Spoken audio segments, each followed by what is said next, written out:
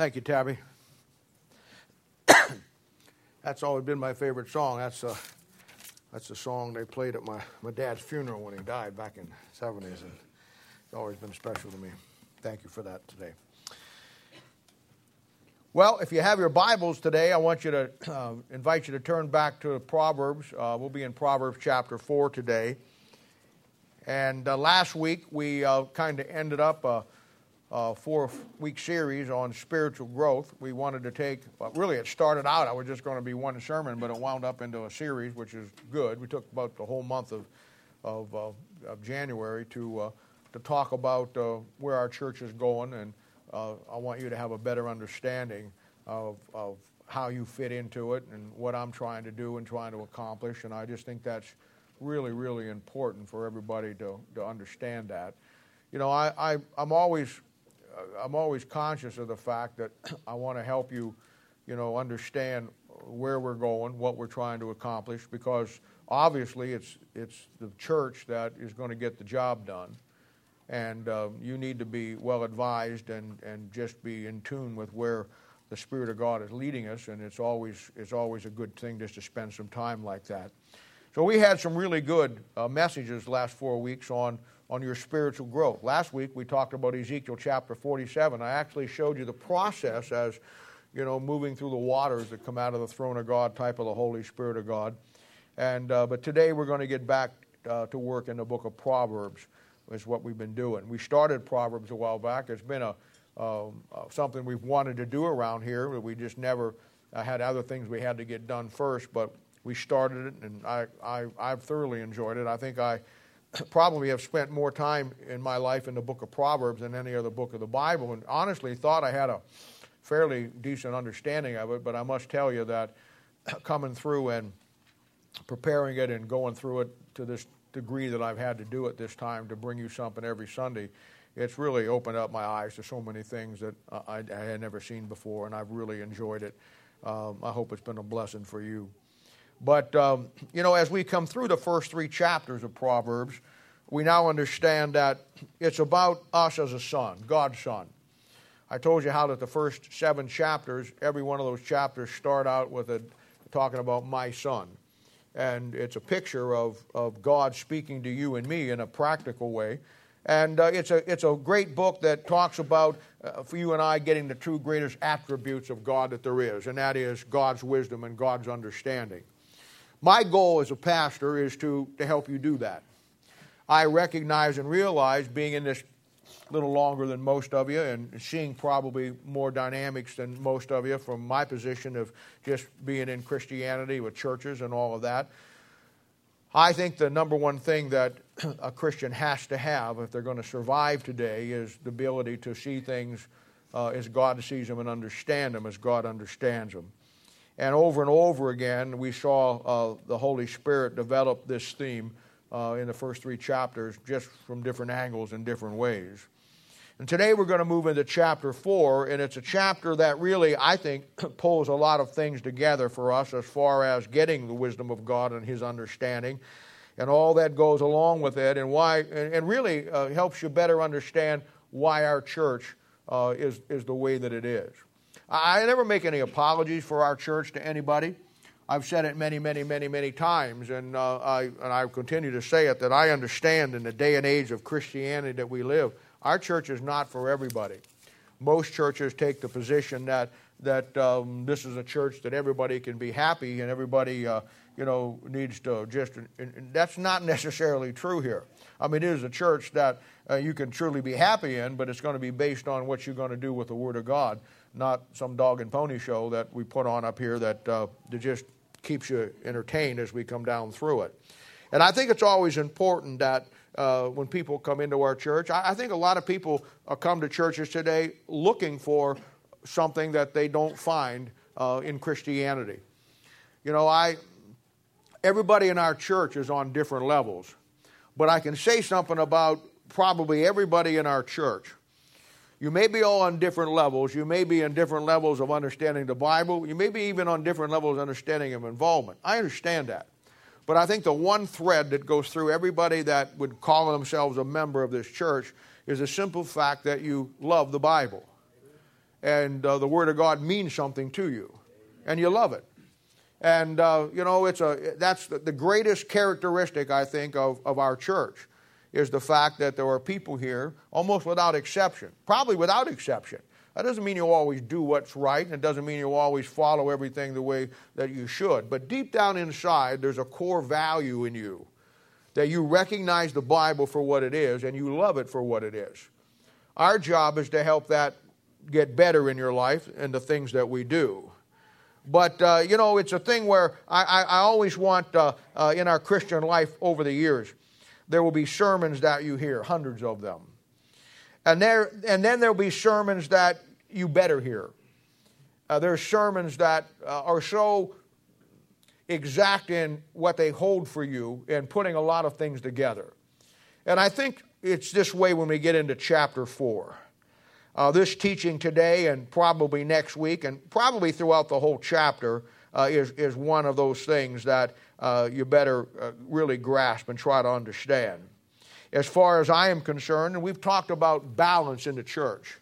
As far as I am concerned, what I'm going to talk about today and next week really forms the balance of what all churches should be. I think the balance of all Christianity. And it starts when you begin to understand and begin to look at and see why Christianity today is no longer the force in the world that it once was. I think that you'd have to be pretty simple-minded to not understand that most people today in the world look at Christianity as a joke. There was a time when Christianity had some power to it. 150 years ago, if you went into a bank and you wanted to get some money for a loan on your house or do something and this, that, and the banker say, what kind of collateral do you have? The guy would say, well, I'm a member of the Methodist church in town. And that's all you really needed to say. Or you said, I'm a member of the Baptist church. You got the loan based on the fact that you had the character and the quality to be associated with something that back then people really knew stood for something. Don't try that today. I don't think it'll work for you in any way, shape, or form. Now, let's read here chapter 4, verses 1 through 4, and then we're going to start to kind of look at this and go as far as we can today with it. He says, hear ye children the instructions of a father, and attend to no understanding. For I give you good doctrine. Forsake ye not my law. For I was my father's son, tender and only beloved in the sight of my mother. He taught me also and said unto me, let thine heart retain my words, keep my commandments, and live. Now, Father, help us today to glean from this what you have, and I think probably to help us see probably what is the number one fundamental thing that's wrong with Christianity today and wrong with a lot of Christians. I thank God, Lord, for the men and women, that you, moms and dads, that you brought into this church. I thank you, Father, for their love for you and for the Word of God and for the fact that they want to be and do everything that God wants them to be. Help us today in all that we endeavor to do for you, to give you the honor and glory. And bless us today with your presence. And Holy Spirit of God, lead and guide us into all truth. And we'll thank you and praise you in Jesus' name. For his sake we ask it. Amen. Now you want to remember our three Ask books of the book of Proverbs. Historically, Solomon's writing to his son, his literal son. Doctrinally, we know it's a picture of the nation of Israel as God's son, and God is dealing with them and them getting the wisdom of God and not to be deceived. But inspirationally, in a practical sense, it's you and me. And you and me as God's child, God's son, getting the wisdom of God and the understanding of God that we make the right choices in life. And if we've talked about anything, we understand now that life is about choices. And in verse 1, he says, hear ye children the instructions of a father. Now that's God to you and me. And attend. In other words, stay in attendance with this. To know understanding. Verse 2 goes on and says, then he gives us the key to getting all that God has, where God has placed it in his word. And he says there in verse 2, for I give you good doctrine. Verse 4 goes on and says, then retain God's word in your heart. Now, when I'm done with this chapter, those of you that will listen and will pay attention to it, will understand how and why better, why we do things here the way that we do. And I don't make any apology for it, and maybe you'll understand a little bit better. Maybe if you're looking for a church, you'll say, that's the kind of church I'm looking for in a world where you don't have anybody who stands for anything today. But that's your choice. But you'll at least understand where we're coming from here. Verse 3 gives the picture of a young Christian being taught by a father figure. Solomon in the story historically, talking to his own son, the things of God. He says, for I was my father's son, tender and only beloved in the sight of my mother. Now what this passage shows you is this. It's the fact that the Word of God, the knowledge of God, which we want to get, the understanding of God, which you want to get, is simply found in, and here's the key, it's only found in the doctrine of the Bible. He says, I give you good doctrine. Now, if your body is the temple of the Holy Ghost, and we know that 1 Corinthians chapter 6, verse 19 says that it is, then I want you to understand that when you begin to build that temple, you have to build that temple on Bible doctrine as a foundation. Now, the word doctrine means to teach, and that's the way you hear it most times, but it's more than that. It's not just simply to teach, but rather, as it's laid out in the Bible, not just to teach anything, but to teach a very specific teaching on a subject that is the right way to look at it. When we talk about Bible doctrine, and you hear me talking about it a lot, you're going to see it a lot in the Bible today. When you hear me talk about learning Bible doctrine, you're going to understand by the end of this how important it is, because I'm talking about specific teachings that are given in the Word of God that are the correct and the right teachings on things that you and I need to know and you and I need to understand. And that's the importance of it. It's very important. And it's a thing where it doesn't just mean to teach anything. In the Bible context, it means to teach specifically what the Bible teaches to tell us, to give us the understanding of God and the wisdom of God. Now, doctrine. The Bible is filled with hundreds of doctrines, thousands of doctrines, and that are specific teachings in the Bible that forms for you and me the right mindset about things. And then, once you get, here's the process, once you get the right doctrine and you get it into your life and it forms the right thinking process, then you start to make the decisions in your life based on those doctrines. And the Bible is filled with them. You have the doctrine of salvation. Now that is a specific teaching on the right way to get saved. You know there's hundreds of ways that man will tell you to get saved today. Some guys will tell you have to join their particular church to be saved. Some people will say you have to be baptized in water to be saved.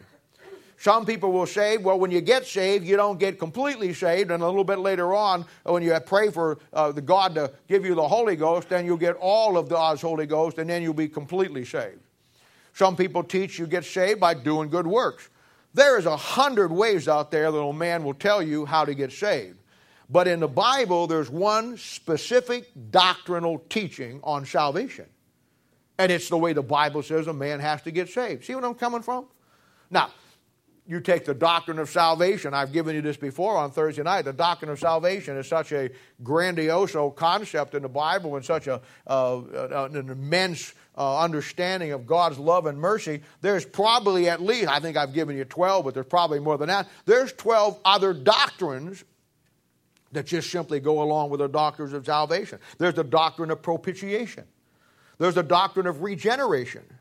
There's a doctrine of expiation. There's a doctrine of remission. See, those are all doctrines in the Bible that will give you the absolute specific truth from God on the concept of salvation. There's the doctrine of eternal security. You know why people believe they can lose their salvation? Because they don't understand that doctrine. There's the doctrine of the rapture. There's the doctrine of the first coming of Christ. There's the doctrine on the second coming of Christ. When I use the word doctrine, I'm talking about there's a specific, right, biblical teaching in the Bible on that subject. So I want you to grasp that. There's the doctrine of justification, doctrine of baptism. We have a discipleship program around here. And that discipleship program is built on 10 lessons. And you don't even think of it this way because, we just do it because over the years, You say, well, there's hundreds of doctrines in the Bible. How am I going to ever learn that? Well, here's how it works. Over the years, over the months, when you start to do what many of you are doing and write down these things and learn the right things about things in the Bible, then you're learning doctrine. You hear me talk about the church and where I go. I go to Acts chapter 11 and Acts chapter 13, the model church at Antioch, being the model for us as a New Testament church. And when I do that, then and you've heard me say it 100 times, but when I do that, what I'm giving you is the doctrine of the New Testament local church. That's the Bible teaching on it. In our discipleship lessons, we have 10 lessons. And when you come through those 10 lessons, basically, those 10 lessons are built on 10, at least 10, Bible doctrines. The first lesson is the doctrine of salvation. Second lesson is the doctrine of eternal security. We have the doctrine of the Holy Spirit of God. We have a lesson on the Bible. We have a lesson on God's will. We have a lesson on civil government. We have a lesson on baptism. Have a lesson on the Lord's Supper. Have a lesson on the church. Those are doctrines, specific right teachings from the Bible on those subjects. That's what doctrine is. Now, Paul and Timothy are a great model. Paul and Timothy are a great model because it shows in a lot of ways what we do. Paul's job was to train young men. His whole life was devoted to taking young men and young women and training them in the Scriptures. And there's a great parallel between his life and my life, because that's what God's called me to do. He does it not better than I do, but that's still my calling. My whole life has been filled with young men and young ladies who want to learn the Bible, moms and dads who come in, and some of you are in your 50s and your 60s now, but when we first hooked up, you were very young. Steve Brackeen, I think, is close to 60, isn't he? How old is he? That's close to 60, 52. 52. He's got a wife. She's 28. Got a wife. Got 3 kids. In fact, they go places and people will say, oh, is this your grandfather? I mean, it's he won't like to tell you that, but I'm telling you that, see? I first met Steve Brackeen when he was 14 years old. Jan Hill. Where are you at, Jan? How old are you? Never mind, Jan. Jan Hill is been around for a long time. And, she was telling me just the other day how that she was reading in the paper the day that Custer was slaughtered out there at the Little Bighorn, as a child. But when I first met Jan, she wasn't married to John. She was, 18, 19, 20 years old? That was a long time ago, see? John Hill's the same way. I remember him, I just can't remember him. Barb Christie and Phil Christie. I remember Barb when she was not married to Phil. Phil was an over-the-road truck driver. Way back when. I still remember the day she came in my office years and years and years ago, weeping and crying and wanted to give her life to God, and did, see? In other words, God puts people in your world like that, and you grow and you get to the point where your job is to take them, to help them.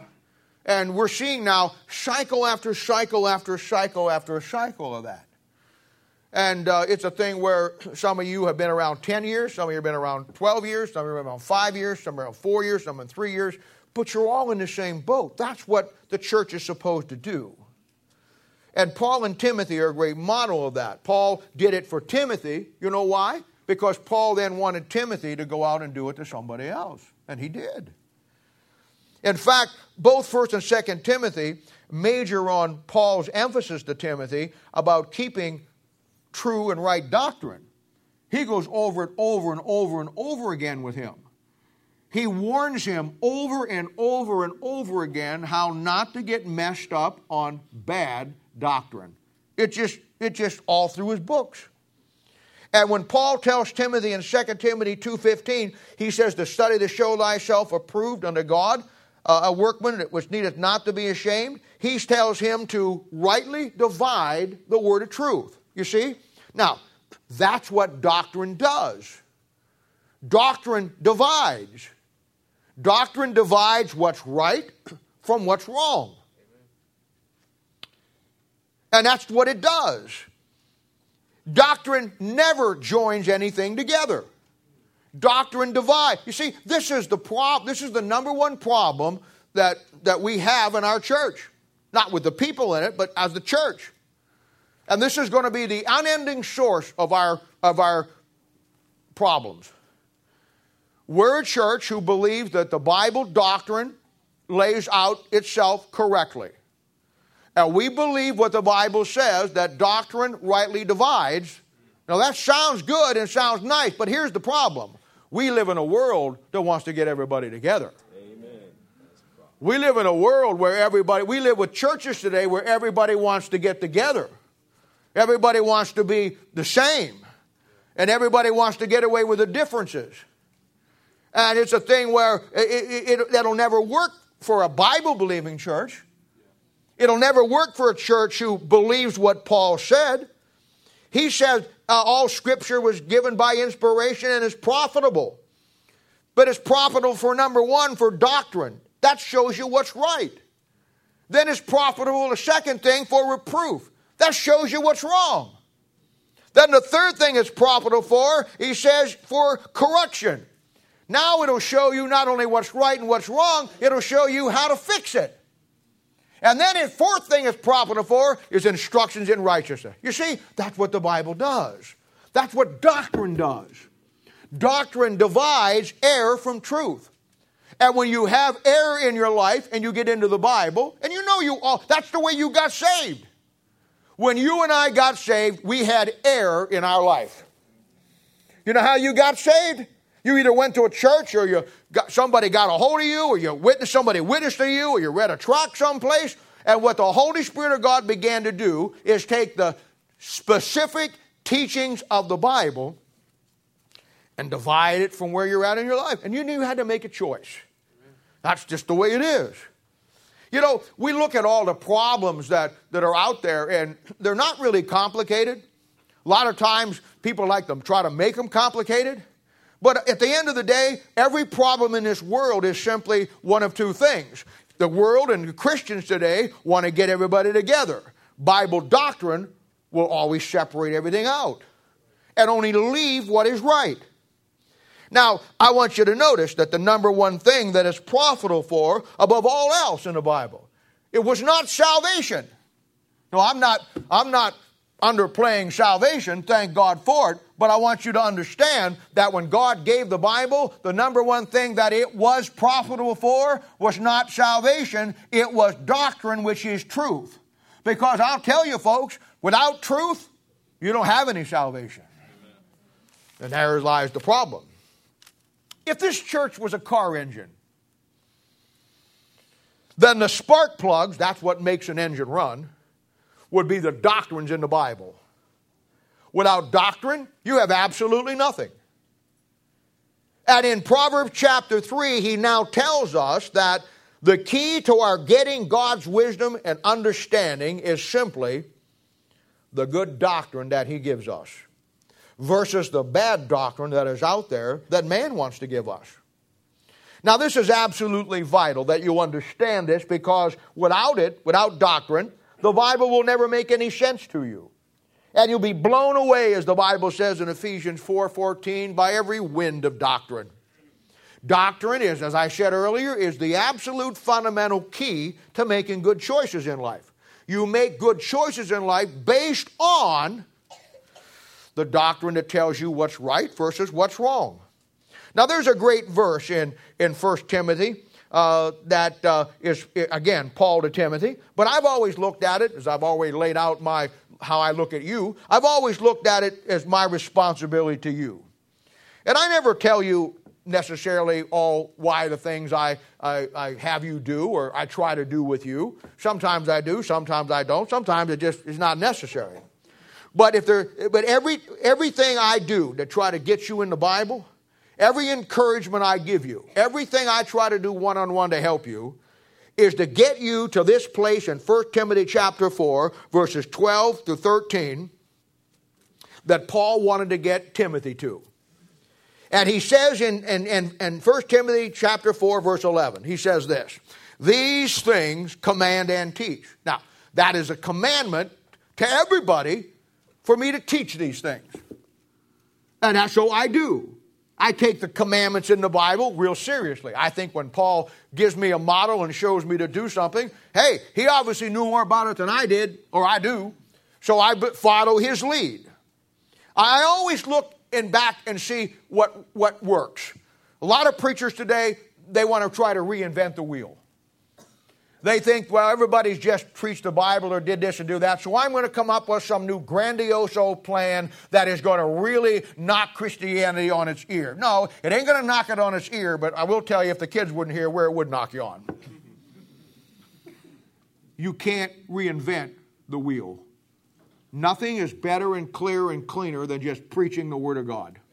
Nothing that man comes up with, no program, no circumstance, nothing that he does will ever take the place of just standing in the pulpit, opening up the wonderful words of life and telling you Bible doctrine. That's the key. But we've lost that today. So he says in verse 11, these things command and teach. Let no man despise thy youth. But be thou an example of the believers in word, in conversation, in charity, in spirit, in faith, and in purity. And then he says in verse 13, and by the way, this is a great devotion. It's a great sermon, but it's a great devotion if you want to give a devotion at some point, one of your ball teams or something. Verse 13 simply says this, till I come. That's the rapture of the church. Give attendance. Keep doing this. Till I come, give attendance. And then he says to reading, to exhortation, and to doctrine. Now those three things are what I try to, whatever I do in the Bible with you, whatever I teach, whatever I do, whatever I give you, in my mind, it comes back to that thing right there. And those are the three things that I want to try to get you to do. First of all, I want to get you to start reading the Word of God. Because when you read the Word of God, then you take it internally. And you can't let the Word of God get inside you without it changing you. You just simply can't. I say it all the time. The Bible is the only book in the world. When you start reading it, it starts reading you.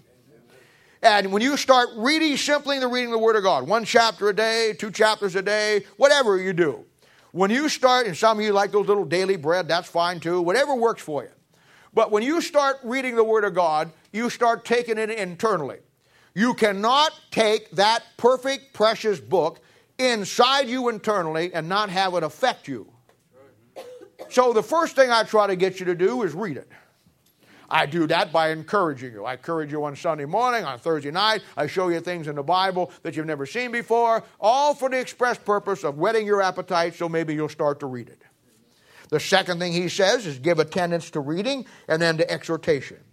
The second thing I try to bring you up to the level to get to is to put it out. Exhortation is preaching. Now, that doesn't mean you have to have a pulpit and you have to have a church. But you put out what you've taken in. Exhortation is like exhaling. You take out what you took in. You took breath in and you put it out. You exhale. Exhortation is taking what God has given you in through the Word of God by reading, and then you put it out and give it to others. And then the third thing is simply, till I come, give attendance to reading, to exhortation, and there it is, to doctrine. You see, I just don't want you to read the book. I'm not satisfied with you just being a good preacher of the book. No, what I really want you to do in combination of those first two is I want you to know the book. I don't want you just to believe some things about the Bible.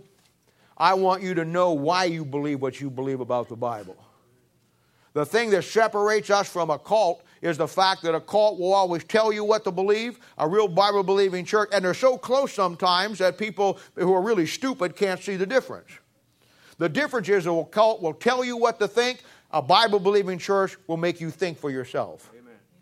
And you'll get in that book and you'll take what God has given you and you'll understand the book. You'll know the book. And in time, you'll know why you believe what you believe. Hey, I love you to death, and I know you're all on different levels, but you'll never really be of any value to God till you really understand why you believe what you believe. Amen.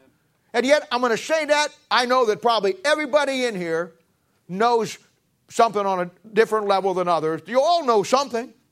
You can't tell me you haven't been here for 3 or 4 years or however long you've come and you haven't learned something. I don't believe that. You're all smarter than that. But I'm telling you, till I come, give attendance to reading the Word of God, to exhortation and doctrine.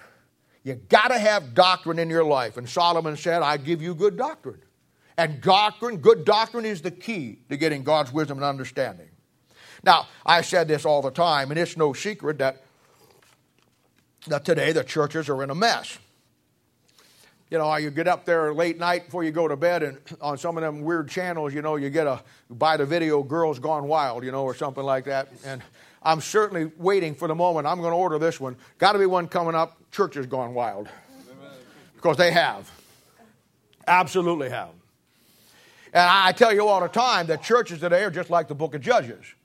And the book of Judges is a good yardstick to measure Christianity today. And the key to the book of Judges, which is the weirdest book in the Bible, much like Christianity, is back in chapter 21, 25, when the whole answer to the whole mess is simply that there's no king in Israel and everybody's doing what's right in their own eyes. That's Christianity today. When there's no doctrine in your life, when there's no doctrine in your church, then you are left to your own devices, and we know where that will lead. It's just that simple. Now, I want to show you something, and I've never given you this before, but I want to show you the definitive verse on doctrine in the Bible. I think it's important for where we're trying to go here and what I want you to try to grasp. And immediately, because you're smart people, immediately you'll see where the problem lies today, and hopefully, better understand why this church takes the stand that it does. And again, I'm not making any apology for it. We will always take this stand because I understand how important doctrine is. Now, at the first coming of Christ, and I want you to turn over to Matthew chapter 7 here. At the first coming of Christ, when Christ shows up, he faces some issues. He faces some issues with the scribes, the Pharisees, and the Sadducees. It was never the common, ordinary people who really had a problem with Jesus. It was always the religious hierarchy of his own faith that had a problem with him. Much like you see today. And what I'm going to show you is the real issue that Christ had, believe it or not, is the exact same issue that we have today. And you're going to see it. Matthew chapter 7, verse 28 through 29. I mean, it's an incredible thing. In Ephesians chapter 6, we have a listing of the spiritual warfare of the believer. And the Christian is told to stand. Now, I don't know how you can miss that. He didn't say it one time. In verses 10 through verses 14 of Ephesians chapter 6, he tells us 4 times that the job, before he ever gets into the armor, before he ever gets into the warfare, he simply tells us that the job for you and for me, for every Christian, and the job of every church is to stand. Amen. Now, it's just that simple. Now, I know you're all sitting here this morning, but the job of this church is to stand on the promises, not to be sitting on the premises. Amen. The job of this church is to take a stand. Now, the only question we got to ask ourselves is a stand for what? That's the question. And at the end of the day, you can judge a church by what it stands on. It's just that simple. And this is like one of them big cartoons that your kids do, where you just connect the dots. Just follow the numbers and connect the dots. The picture will be very clear. Now I want to show you something.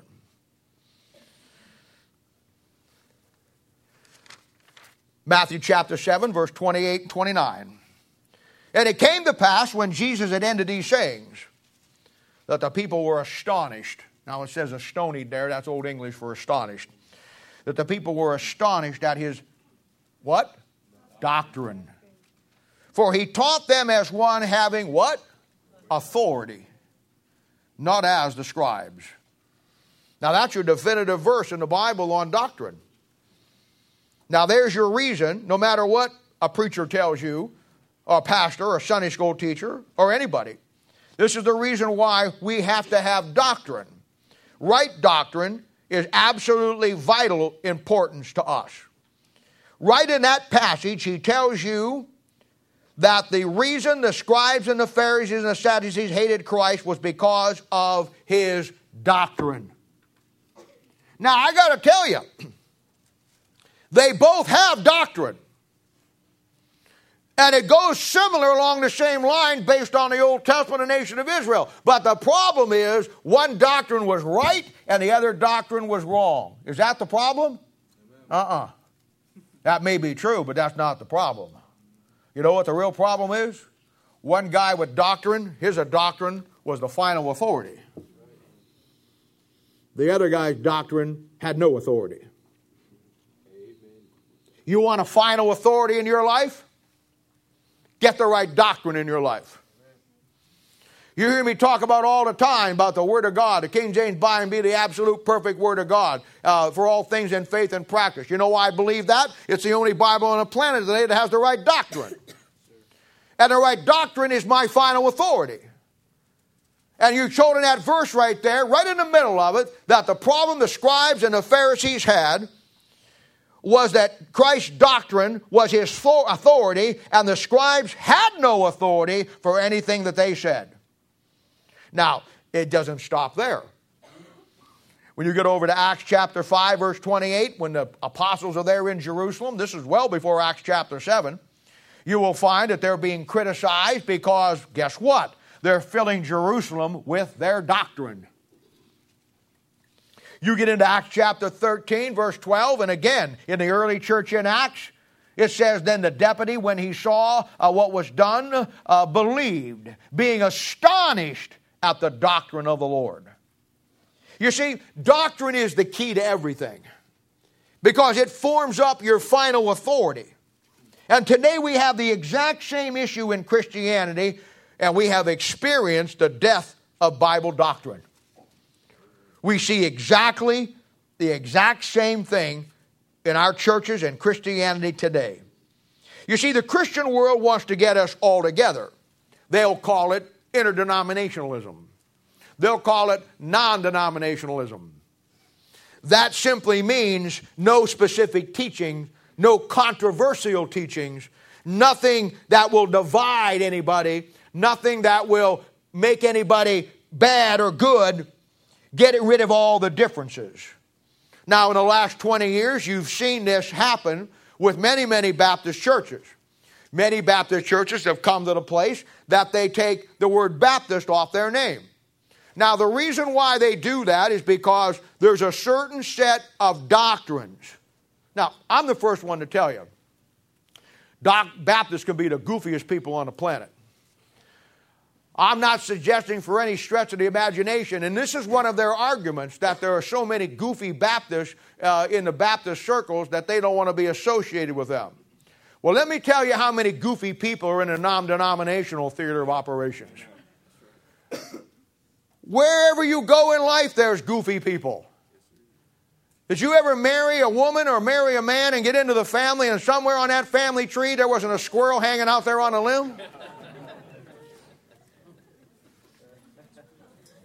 Show me the place, wherever you go, whoever you marry, wherever you get into, whatever club you join, whatever fitness center you go to, whatever this, whatever church. Show me anything in this world that is in riff with goofy people. I fully understand it, Baptist. And I've come to the place where I always tell them when they ask me, I say, are you a Baptist? And I say, I'm a Baptist with an explanation. I'd like to explain to you why I am. Then they'll ask me, are you a Southern Baptist? No.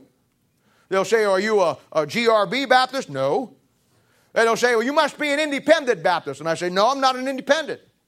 They said, well, what kind of Baptist are you? I said, I'm a dependent Baptist. I'm dependent on that book for everything. Amen.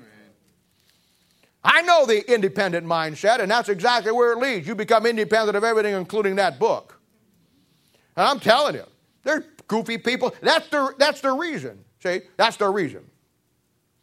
But the bottom line is that Baptists, goofy or not goofy, the Baptist mindset stands for a set of doctrines that down through the history of the world, since the inception, with the Waldensians and the Albigensians and the Anabaptists, it divided people. It divided people over truth. But they all say the same thing. We do it to reach more people. Old Bob Jones Sr. said one time, it's never right to do wrong to get the chance to do right. Now, I like to see people saved.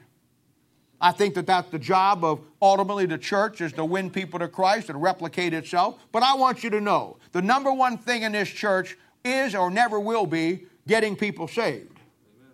The number one thing in this church is and always shall be truth. Because if you don't have the truth to stand on, doctrine, then whatever else you got really doesn't matter. And you'll wind in that same hokey mess that everybody else gets into today, where you do it to reach more people. People don't like Baptists, so you can't reach them. Show me one time when Christ was on this earth. I'll just ask for one. And I'll give you $1,000 for every time you can find one. Show me one time where Christ ever backed off in any specific doctrine that he taught so somebody would get saved. You know what? When it comes to your salvation or anybody's salvation, it's the hard line up against that book. God is not going to say, well, don't worry about this. Just go ahead and get saved. You have to conform to God. God's not going to conform to you. You have to change your way of life to an absolute standard, an authority. The authority is not going to change itself for you or for me. Come on. But when salvation becomes the prime focus with all the great doctrines of the Bible, they become secondary issues with absolutely no relevance. And they do that because nobody will get offended by their preaching. That's why they do it. And what we've seen today in the death of Bible doctrine is men and women, Christians, who once believed and understood what they believed about the Bible and had a final authority, has moved into the arena of the scribes and the Pharisees who have no final authority. And to do that, you have to leave. I'm going to say it again. You have to leave your doctrinal roots. Like it or not like it, without any apology, this church will never leave its doctrinal roots. We know where our bread is buttered, and we know what is the best thing for us, and it's a book that's much more perfect than anybody in this room, including me. That has to be our final authority. Now, the devil's move is and always was to get any doctrine that would divide anybody out who didn't accept the truth. In the Bible, it's called leaven. And you'll find when you go back and study the Old Testament that there was a certain bread that they had to bake, that the priest had to eat, called the showbread. And it's a picture of the Word of God. And the instructions for making that bread are given better than Betty Crocker ever laid anything out. And it clearly says that when you make that bread that is a picture of the Word of God called the showbread, it's not to have any leaven in it. Because leaven in the Bible is a picture of a mixture of the things in the world. And the Bible says in 1 Corinthians that a little leaven leaveneth the whole lump. Leaven in the Bible represents bad doctrine. You let one bad doctrine come in, it's like raising rabbits. You got 2, you got 4. You got 4, you got 8. You got 8, you got 12. And I'm telling you, bad doctrine creeping in is exactly what it does. Now let me show you something else. All the new Bible, somebody says, why do you stay with the King James Bible? Because it's the only book that stays true to the doctrine. In the New Testament alone, there's 45 times that the Holy Spirit of God used the word doctrine. You go pick any new translation you want. I don't care where you're going to get it. Go get any one you want, and you'll find that out of that 45 times, 39 times they took the word doctrine out. They don't want you to have doctrine. The goal of the Laodicean church is to get rid of doctrine. I gave you a verse, 2 Timothy 2:15. Study to show thyself approved unto God, a workman not to be ashamed, rightly dividing the word of truth. In every new Bible on the market, rightly dividing the word of truth is gone. They call it correctly handling it. Well, that's nice. Now, if you haven't figured this out already, let me clue you in here. I get a lot of criticism for some of the things I say.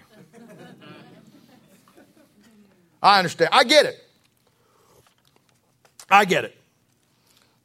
Don't ever feel sorry for me. I'm a big boy.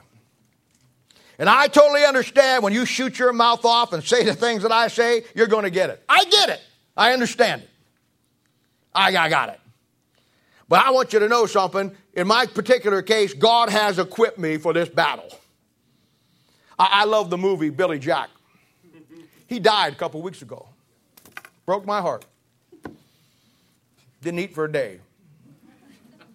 But my favorite movie about Billy Jack, you know who Billy Jack was? He was that goofy guy, he was real quiet. He was a ex-Green Beret or whatever guy who wore that goofy-looking hat. And he'd always show up when people needed anything. He was a martial arts expert. And he's standing there in the park one time, and there's 3 guys who are bullying everybody. He was always there to take care of the bullies. I love a guy like that. And I'll never forget, he's standing there, and this redneck is he's just giving him all kinds of grief. And Billy Jack's just standing there smiling at him. Then the guy finally says, "What are you smiling about?" Billy Jack says, "Because in a minute I'm going to kick your side of your head in, and there ain't a thing you're going to do about it." And then he did. Now, I don't know a lot of things in life. But let me tell you something, I am equipped for this battle. You can crack on me all you want. I don't care. Sticks and stones may break my bone, but words will never hurt me. That's in the Bible. You can crack on me all you want. You say whatever you want to say. I'm fair game. I understand that. You can't stand up here and say the things I say and put it out there on the website and not get clobbered for it. I totally get it. I totally get it. But I want to tell you something. You can crack on me all this time and I'll just let it fly. You attack this book and you and I are going to war. You see this book right here? Now, I can't speak for you, but this book parachuted out of heaven down in and landed in my backyard about 30, 40 years ago. I can't speak for you, but when God wrote this book, he wrote it and put my name in it and gave it to me. This book saved my soul. Amen. This book made my family love God and serve God in the Word of God. This book's given me everything that I could ever want in life. This book has protected me and given me, and God gave it to me, and it's been the absolute standard of my life, and I believe it is the absolute, internal, infallible Word of God. I mean, from cover to cover, including the cover. And you can mess with me all you want. You start to take a crack on God's book, and brother, I only have one rule in my warfare. No quarter asked, no quarter given. This is God's book. And I know I don't need to defend it. I just like to. I like kicking the side of your head in with the Bible and you can't do anything about it. Now, I have one of the areas that I get rightly justifiably criticized for. You're speaking out against churches, denominations, or even preachers. And I don't think of myself as being smart in any great way. I mean, I was in the 4th grade so long, the kids brought me the apple. They thought I was the teacher. See, I'm no great intellectual genius. I just believe that God wrote a book, and it's a final authority, and he gave it to me. And if you bring your diamonds over or your money over and say, "Bob, guard this with your life, and I'll be back in 3 weeks," I'd guard it with my life. But God gave me something much more precious to guard than something anybody on earth could ever give me. He gave me this book right here. And he left it in my care and my keeping. And I'll tell you what, pick on me all you want. You pick on that book, and we'll go to war. I mean, I'm not the smartest guy in the world. It's just when you get into dealing with people who have no doctrine, they're the dumbest people in the world. You know what my favorite saying is in life? And I live by this. In the land of the blind, a one-eyed man is king. That's a true statement. In the land of the blind, a one-eyed man is king. People say, "Well, he's so negative." I'm the most positive person you ever found in your life. You know why? Because I'm positive I got a final authority right here in my hand. That's positive. That ain't negative.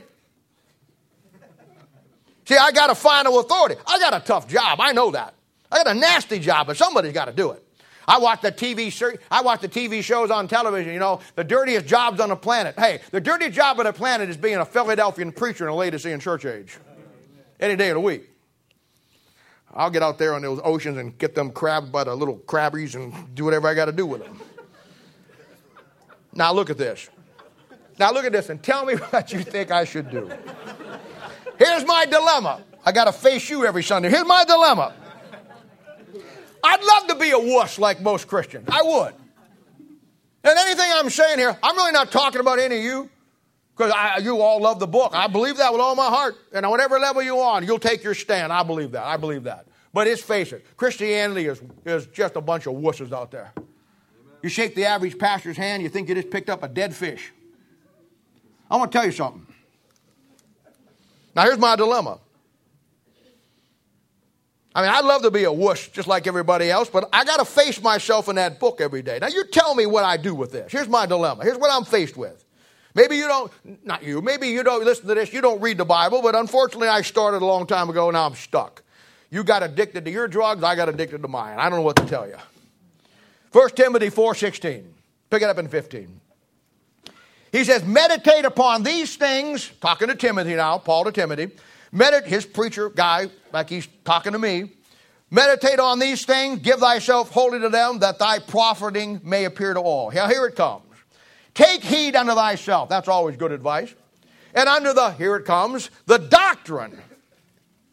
Continue in them, for in doing this thou shalt both save thyself and them that hear thee. Now what am I supposed to do with that? Now you see that? I mean, I've known God people over the years, down through my life, I've known God people that could never take a stand for anything in the Bible that ever cost them something. They play it safe all their life. Last week we talked about the waders of Christianity. They get into the water of the Spirit of God to the ankles, to the knees, but they don't go any farther. Now that verse tells me as a pastor, forget it as a pastor, that verse tells me as a Christian, the one I'm to take heed unto myself and to continue in that good doctrine, and in doing so, one, I'll save myself. Now that's not salvation.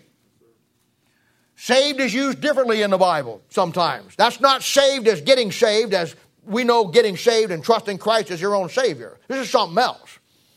He says that in that good doctrine and doing so, I'll save myself and then I'll save others, you, from getting what? Deceived with bad doctrine.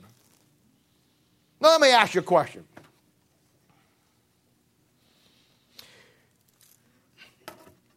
If you're asleep at home in your bed at night and I just happen to be driving by there, you know, and driving out and I see some guy out there with a Molotov cocktail and he throws it up against your house and your house bursts into flames and I recognize the guy, I get his license plate and the first thing I do is beat on your door and get you out and then I start coming over there and the police show up, the fire show up and I start to say, hey, I saw him, I got his license plate, I know the guy who tried to kill you. I'd be your hero. You'd love me. You'd buy me dinner. But I can stand up here and say, you better watch out for this bad teaching and this bad teaching and this bad doctrine or what this guy's putting out because it's going to kill you. Why am I not your hero?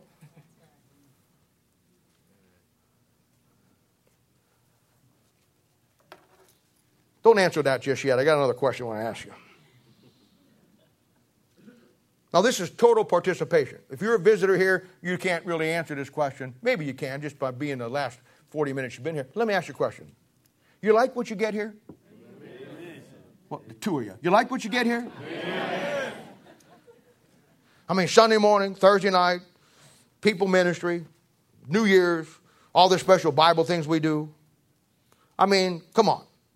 Well, gee, let me ask you a sobering thought. Who do you think over the last 150 years of time paid the price? So one, I could have it. Two, I could give it to you. You think it just happened? You see, it's so easy in churches to come, any church, here, anywhere you go, take what you like and then complain about the rest. Nitpick it apart. You see, I take the stand that I take willingly. And I will pay the price that I pay, as many of you will, willingly. I do it for me first, and then as the Bible says, I do it for you. And the next generation. That verse 15, gets fulfilled in your life. That thy profiting may appear to all. It's for your good. In America, we have a fast-moving socialization of the United States of America, if you ain't figured that out yet. We are headed down a socialistic, communistic road. We're headed down a road of entitlements.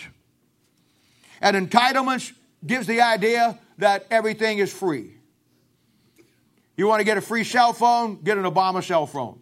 When he put out his Obamacare, it was like your rates are going to be so much cheaper. Your rates for your health care is going to be as cheap as your phone bill every month. You obviously never saw my kids' phone bill every month when they were growing up. But anyway, it's going to work out wonderful. It's going to be free. And when you can't pay it, we're going to help. We're going to have entitlements that you can get money to get it. And everybody gets the idea. Oh man, it's free. It's free. I had a gal one time that had,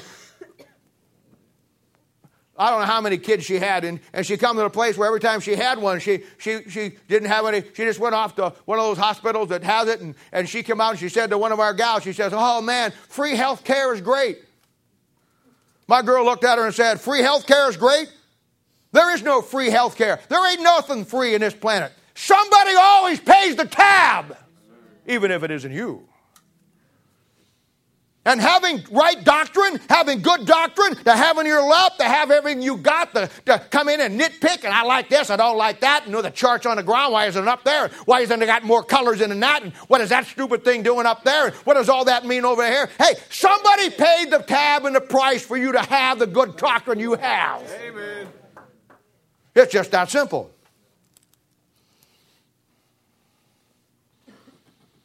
The death of Bible doctrine.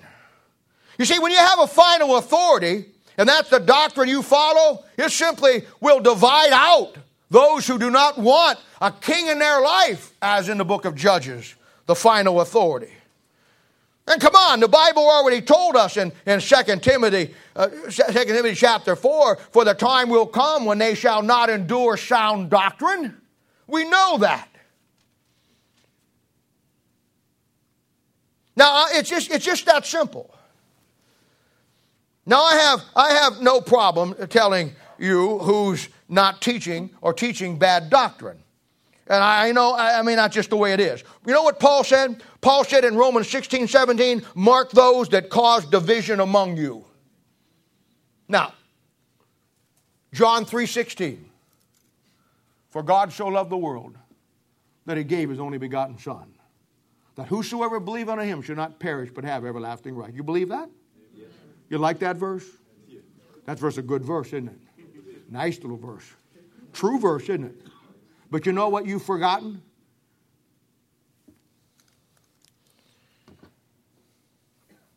Romans 16:17 is just as true. And where John 3:16 says that for God so loved the world than he did, Romans 16:17 says, mark those that cause division. Now, why can you accept the one and not the other? I'll tell you why. Because God's people, and again, I'm not talking to you as individuals here. I'm just talking in the sense of God's people in general. Why is it that you can love certain things in the Bible, but in other things that are maybe controversial, you always want to play it safe? And you will always leave somebody else to pick up the tab for good doctrine, but enjoy it when you get it. Oh, I'm telling you, man. Some of God's people I've met in life have never stood for God in public for anything, ever.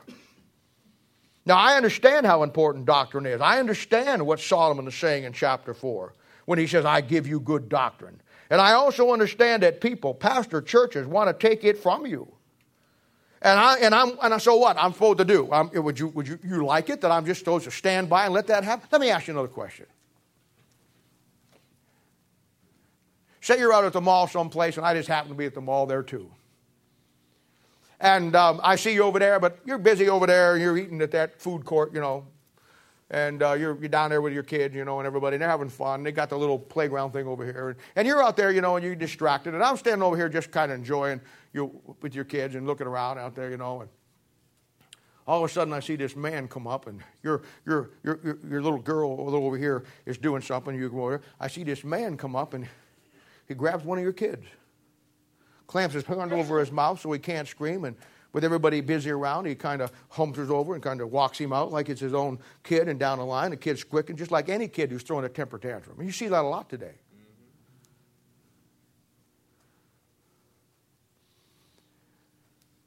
Now, if I just stood by and watched him steal your kid,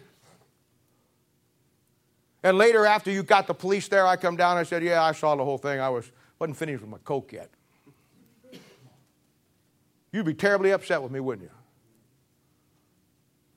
Would you not want me to step in and keep somebody from stealing your child if I had the ability to do that? That's a question I would like for you to say yes or no to. Yes, sir. Then why do you get upset when some man tries to steal your crown? And I try to stop it.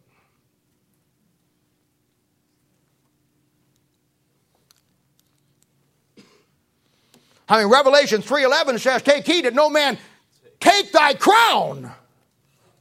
And just as I wouldn't stand by and let somebody take your child, I will not stand by and let somebody get up there and preach bad doctrine that will rob you from your crown. You may go ahead and let them rob you, but it won't be because I stayed silent on it. That's my job. Dirtiest job in America. We here in this church will always operate with the Bible as our final authority. Doctrine will always be the number one aspect that we hold to, and we'll make no apology for it. I told you already that the time will come that we will not insert down doctrine. One of the major shifts in Bible Christianity, and next week I'm going to show you the whole process. Next week I'm going to take you all the way back 200 years and show you how we got in the mess that we're in so you completely understand what he's talking about and how important doctrine is. But 2 Timothy chapter 4, verse 3 shows us, where we're not enduring sound doctrine, shows us that the major movement that goes along with no doctrine is simply the replacing of the preaching of the Word of God with teaching of the Word of God. He says, for their time shall come when they shall not endure sound doctrine, but after their own lust they shall heap to themselves teachers. Now, I totally understand that teaching is important. You want to talk about a church balance, the balance is between teaching and preaching and the blend of the two. Teaching has a purpose and preaching has a purpose. And the blending of the two are the key to a successful balance in a church.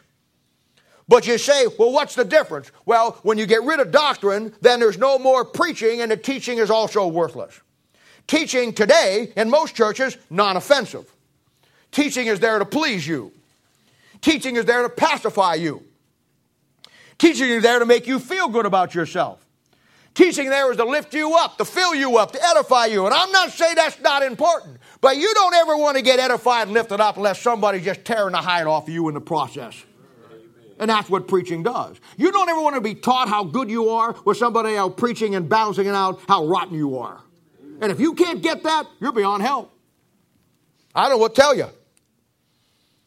You sure have seen kids that are grown up where the parents modeled them and gave them everything that they wanted. How about that kid that just killed somebody a couple of months ago? And when he went before the judge, you know the defense's lawyer made? It was one of affluence. Chronic affluence. What is that? Well, Your Honor, his kids, his mom and dad gave him everything he wanted all of his life and never held back anything and was all positive and all good. And he had now in his life at 22 years old, he does not know the difference of responsibility and accountability because he's had the affluence of everything all of his life in a positive way, and now he's not responsible for this. Anybody here agree with that analogy?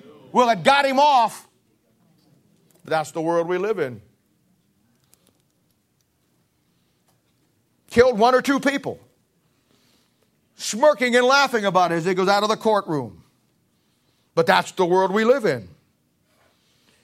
And you see the mark of the Philadelphian church. I mean, there was a time before most of you were born that good, solid preaching was the cornerstone of any ministry. And you don't know that because you've come along later.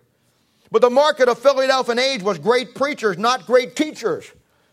And I'm not saying that teaching isn't important, but the mark of the Laodicean church is teachers and no great preachers because there's no doctrine. Where are the Sam Joneses, the Billy Sundays, the Bob Jones Seniors, the Dwight Talmages, the Mordecai Ham, the Gypsy Smith? Where are the D.L. Moody's, the Lester Roloffs, the Phil Wards, the Tommy Thomases, the Mel Sabakas?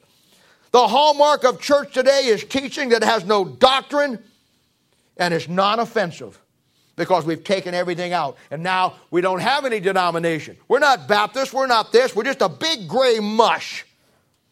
We can all get together.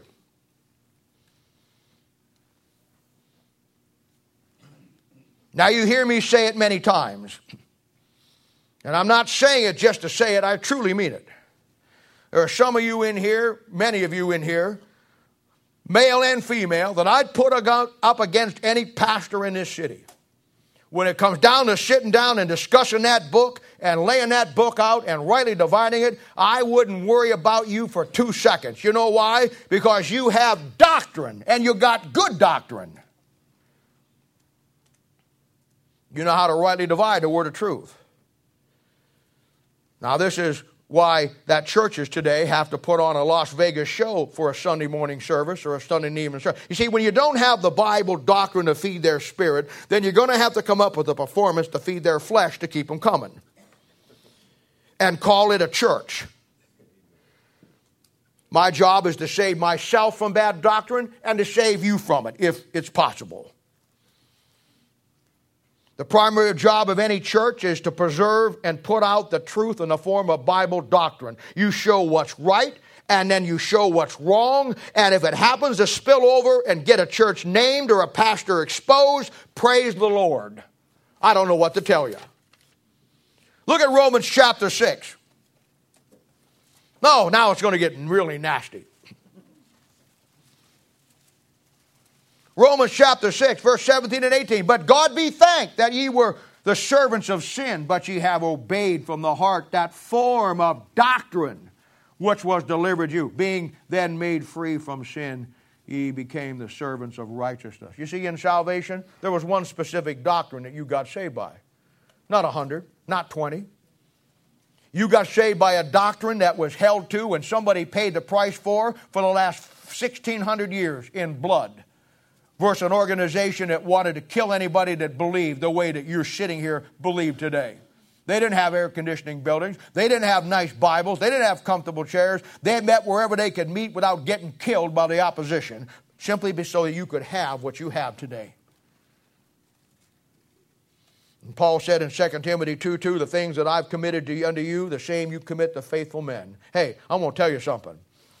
Just you and I were saved, born again by a specific doctrine, a doctrine of salvation, not just any way to be saved, but he says a form of salvation that was delivered to somebody and handed down through the years. Let me tell you something. Somebody paid the delivery price for you and me to have the gospel. In building people, the job of the pastor and the church is to protect that doctrine. 1 Timothy 1:3. As I besought thee to abide still at Ephesus, when I went into Macedonia, that thou mightest charge some that they teach no other doctrine. Oh, someone's not getting along and playing well with others. They're teaching a wrong doctrine. And he says, charge them. Call them out on it. 1 Timothy 1:9 and 10. Knowing this, that the law is not made for a righteous man, but for the lawless and disobedient, for the ungodly and for sinners, for unholy and profane, for murderers of fathers and murderers of mothers and manslayers, for whoremongers, for them that defile themselves with mankind, for men stealers, for liars, for perjured persons. And if there be any other thing that is contrary to sound doctrine. There it is again. Now, aren't you glad? I know I am, and I know I can't speak for you, but aren't you glad that somebody was willing to pay the price down through history that you and I could have that sound doctrine today? Do you understand that it just didn't come? You didn't buy it off the shelf at the grocery store like you do a can of beans. Somebody actually paid the tab to deliver the doctrine that you hold in your hand today.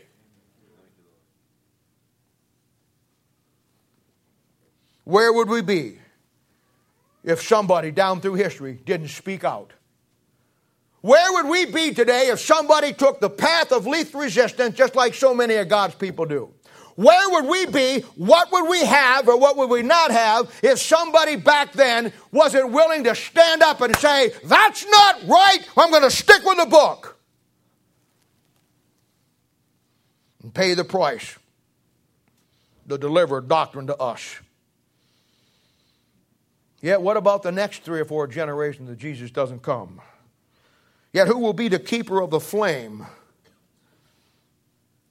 that others down the line after us get delivered unto them, what somebody was so willing to pay the price to deliver to you and me?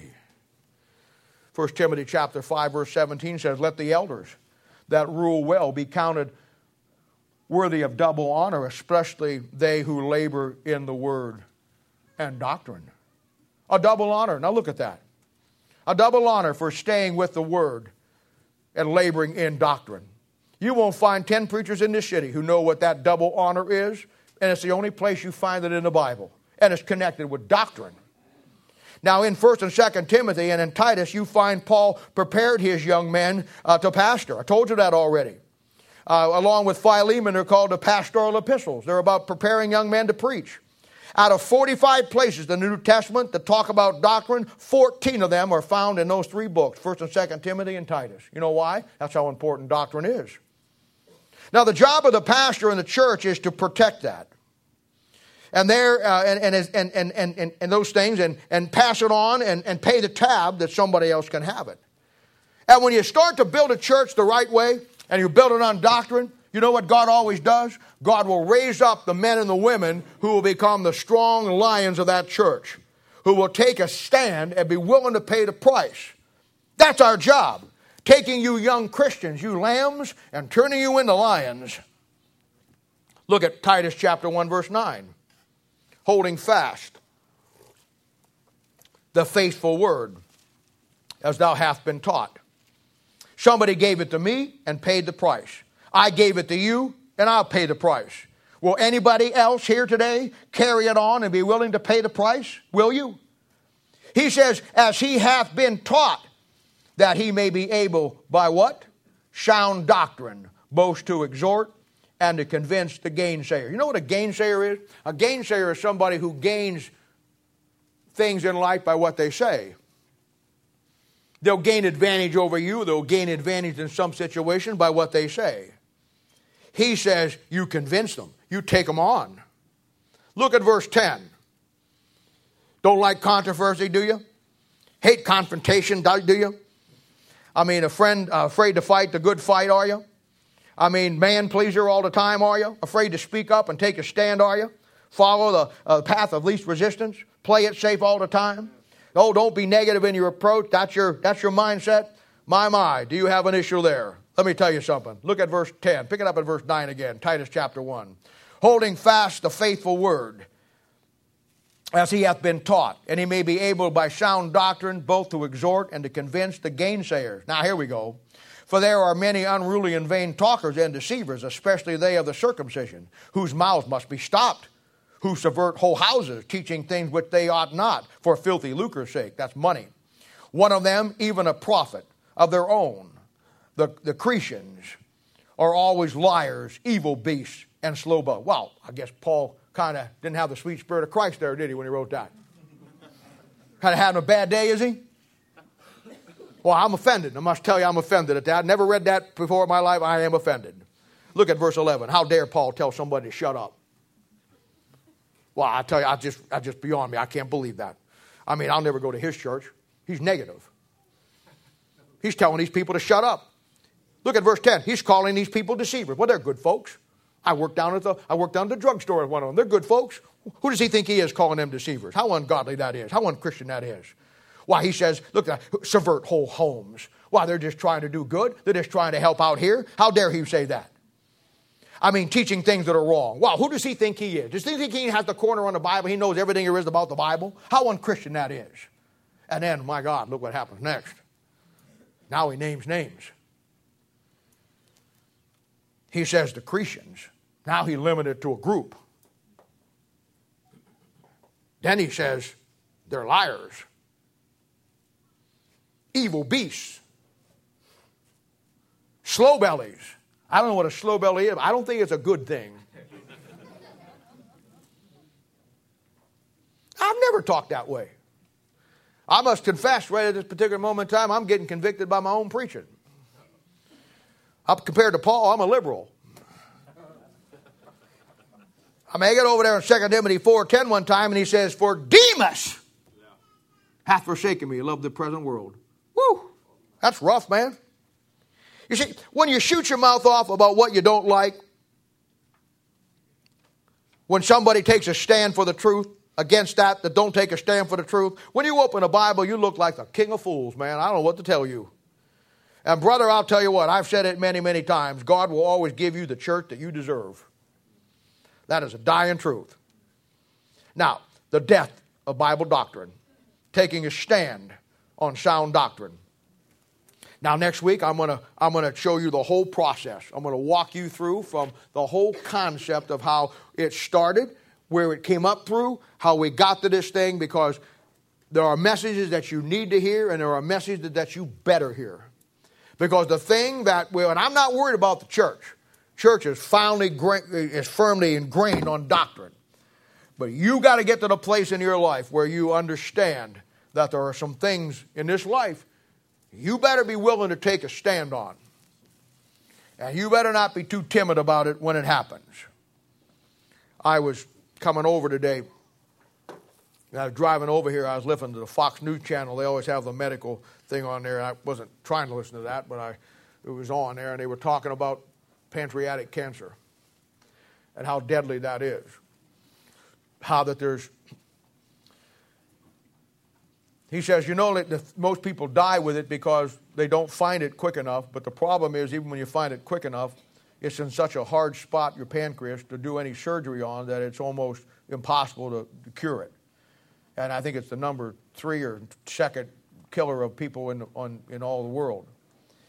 And I was driving over here and I was listening to that, and he says, you know what? He says, it's like prostate cancer. He said it's worse. He says, because it's such a slow thing. He says, you can have pancreatic cancer going on in you for 5, 6, 7 years. And there's no test that we can give you.